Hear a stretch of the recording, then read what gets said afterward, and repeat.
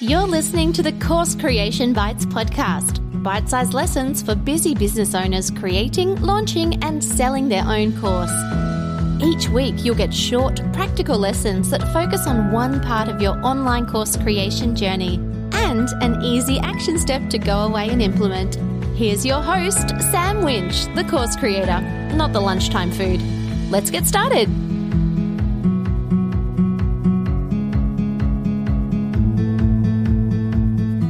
I want you to make your course as short as it possibly can be. Welcome to episode 12 of Course Creation Bites. I'm Sam, and we're talking about making your course teeny tiny. Now, I'm not necessarily talking about making sure that your course is only one lesson or 1 week or any of those sorts of things. Size is actually irrelevant here. I don't care if your course is 6 months or 12 months or 8 weeks, but I do want you to produce as little content as possible across that period. Now, I know this sounds really strange. We're so often taught to add value by giving more, right? We create more freebies, we create more social content, we create more blog posts, we create more freaking podcasts. We create more content all of the time, and we think that we're offering more value. But the truth is that your audience doesn't always want more content. Content is readily available on the internet, right? There's plenty of stuff around to help them. They don't necessarily want content.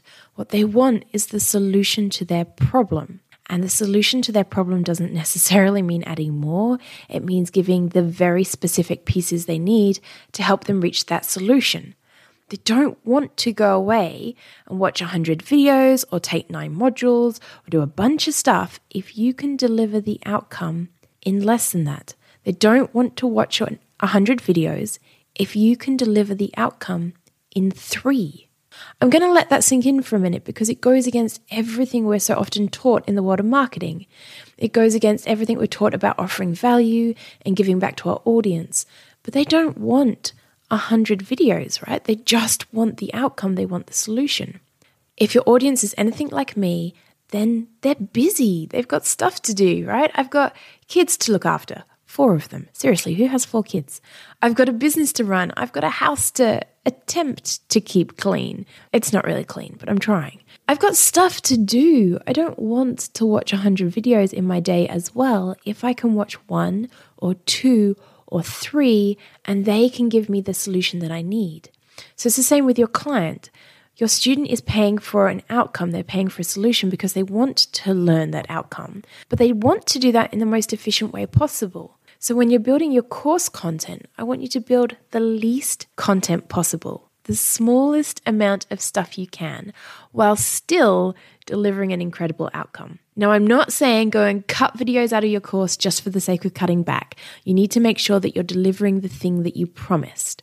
We've spoken about this a couple of times already. For every course you create, I want to make sure that you are super clear on the outcome that you're giving them so that you start creating your course with a crystal clear outcome in mind. When you're building your content, you need to make sure that every single thing you build, every piece of content you develop is leading them towards that crystal clear outcome that is actually helpful. It's serving a purpose. If it's just cool bonus material, don't include it, right?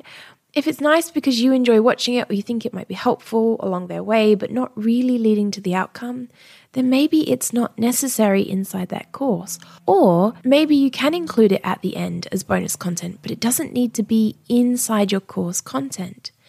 Instead of producing more, focus on producing a couple of pieces of content that really pack a punch, that demonstrate the things they need to demonstrate, that do the things they need to do, so that your audience can implement them without being overwhelmed, so they can actually reach the outcome that they wanted, right? I don't know about you, and I've done it plenty of times. I've logged into that brand new course, and I've seen this huge list of modules, like 50 modules, 10 modules, however. And what's the first thing I do? The first thing I do is go, I don't have time for that. And I close it again, right? It goes into the too hard basket. Or I start it and then life happens and I'm 2 modules into 40 and I just don't get back to it. And I think this is why we're seeing courses with such low completion rates. Hands up if you've ever purchased a course and not finished it, right? 2 hands up if you've purchased more than one course.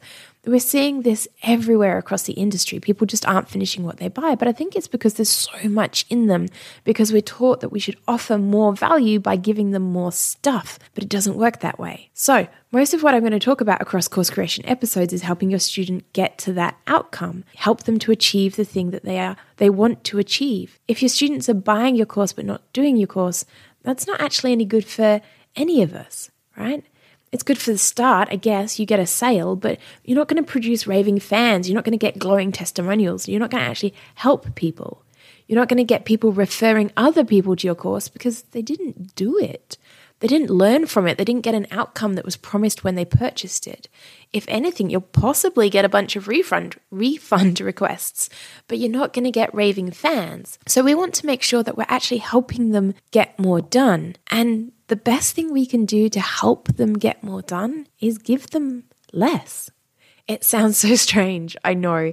And there's more to it than that. We're going to have to offer support. We're going to need to make sure they've got hand holding. We're going to make sure that all the things are there to support them on their way. But one of the big things we can do is offer them less. So I want you to focus on what is the quickest way to reach the end outcome. What is the least number of steps that you can give them to help them on their way? Yes, you want it to be valuable, but if they're not reaching the end of your course, they're not learning anything from it, they're not implementing anything from it, then it has no value because they didn't do it. We think we're being helpful, but we're not. Okay, as always, there is an action step at the end of every Course Creation Bites episode, and this one isn't easy. What I want you to do is go and look at your course, or if you haven't created your course yet, go and look at your course map and analyze everything that's on there already. I want you to look at each thing you've said you need to give them, each video, each PDF, each button you want them to press, right? Everything you want them to do, and ask yourself, does that really need to be here? Or could I possibly delete it? Or give them something smaller? Or make it easier? You need to be harsh here. You need to be really critical about the content you've produced, deleting a bunch of stuff along the way. That's not always easy. You tend to be a little bit biased when it comes to your own content. And so one of the best things you can do here is talk to someone else about it. Get someone else to review your course content. Get them to critically ask questions. Do I need this? Why is this video here? I don't understand this bit. What's it doing for me? I'm not suggesting your mum necessarily or a friend. If it can be your target audience, that's useful. But if not, hire someone to review your course. It's a service that I offer for my clients because it's really hard to do it yourself. Go for it, give it a go. But if you get stuck, outsource it. Get someone else to look at it for you because you want your course to be the best it can be. And for that, you need to have the least content possible, but you need that content to be working for you and helping them reach their outcomes.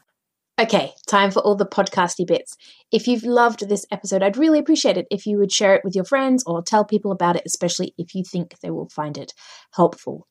Make sure that you have subscribed so that you can get future episodes, and better still, leave a review. Podcast reviews are like gold, so I would really appreciate it if you took a couple of moments to leave a review for me about the podcast. Lastly, why not come over and join our free Facebook group, Turning Your Content into Courses.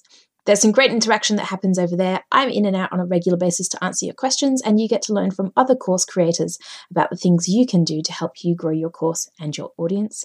That's it for this episode, but as always, I will catch you next time.